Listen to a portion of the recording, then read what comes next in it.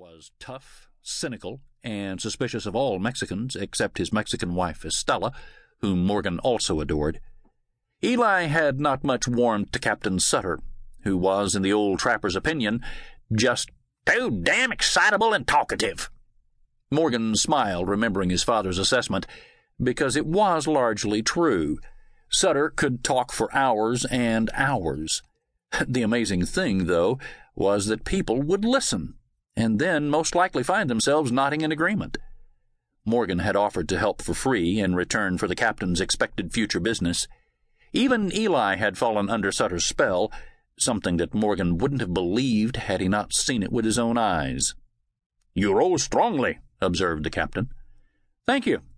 "And I have it on good authority," Sutter said, with a wink, "that you are an expert marksman, hunter, and trapper." "There are better even in Alta California," Morgan said, "my father being the best of them all." "I can believe that from the stories I heard him tell." "He's lived more in one lifetime than most men live in 10. He broke trail into the Blackfoot country. He's fought and killed more Indians than we'll ever see, Mr. Sutter." "Well, I don't know about that." "It's true, sir. Pa was with William Ashley and Jim Bridger the very first time they broke new trails through the Rocky Mountains." "Is that right?" Sutter brushed the tips of his mustache with his thumb. "That's right. It was in the summer of 22. A couple of years later, Pa and Bridger were the very first white men ever to see the Great Salt Lake." "Was that the same year he killed a grizzly with a knife and a Ute spear?" Morgan frowned and kept his oars working.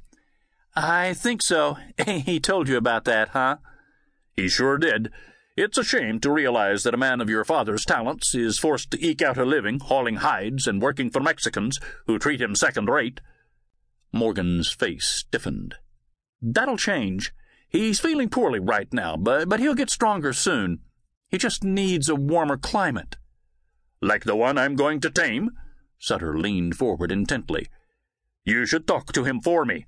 I could use him too, Mr. Beck, providing he's going to be strong enough to work." "He will be," Morgan insisted. "I can promise you that. Just give him a few months in warm weather, and Paul will be a new man."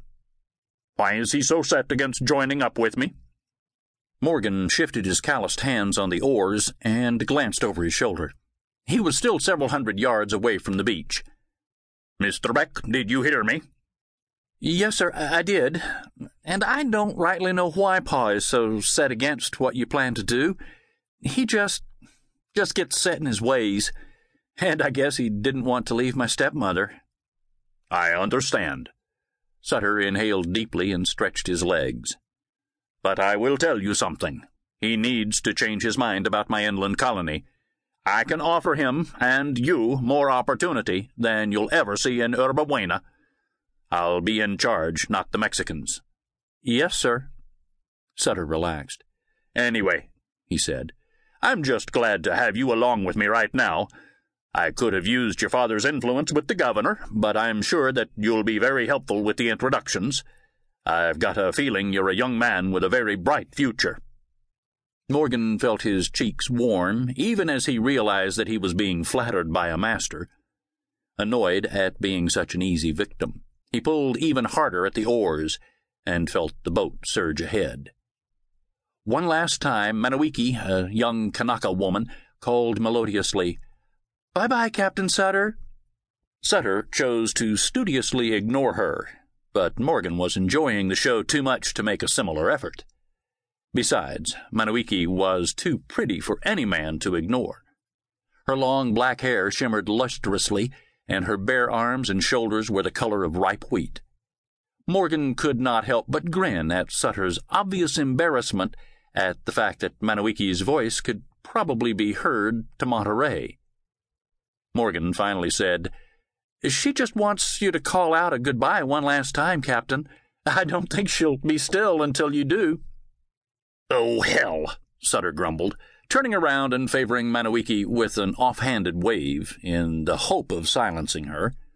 "Goodbye." It worked. Manawiki, at last satisfied that she had not been ignored, disappeared.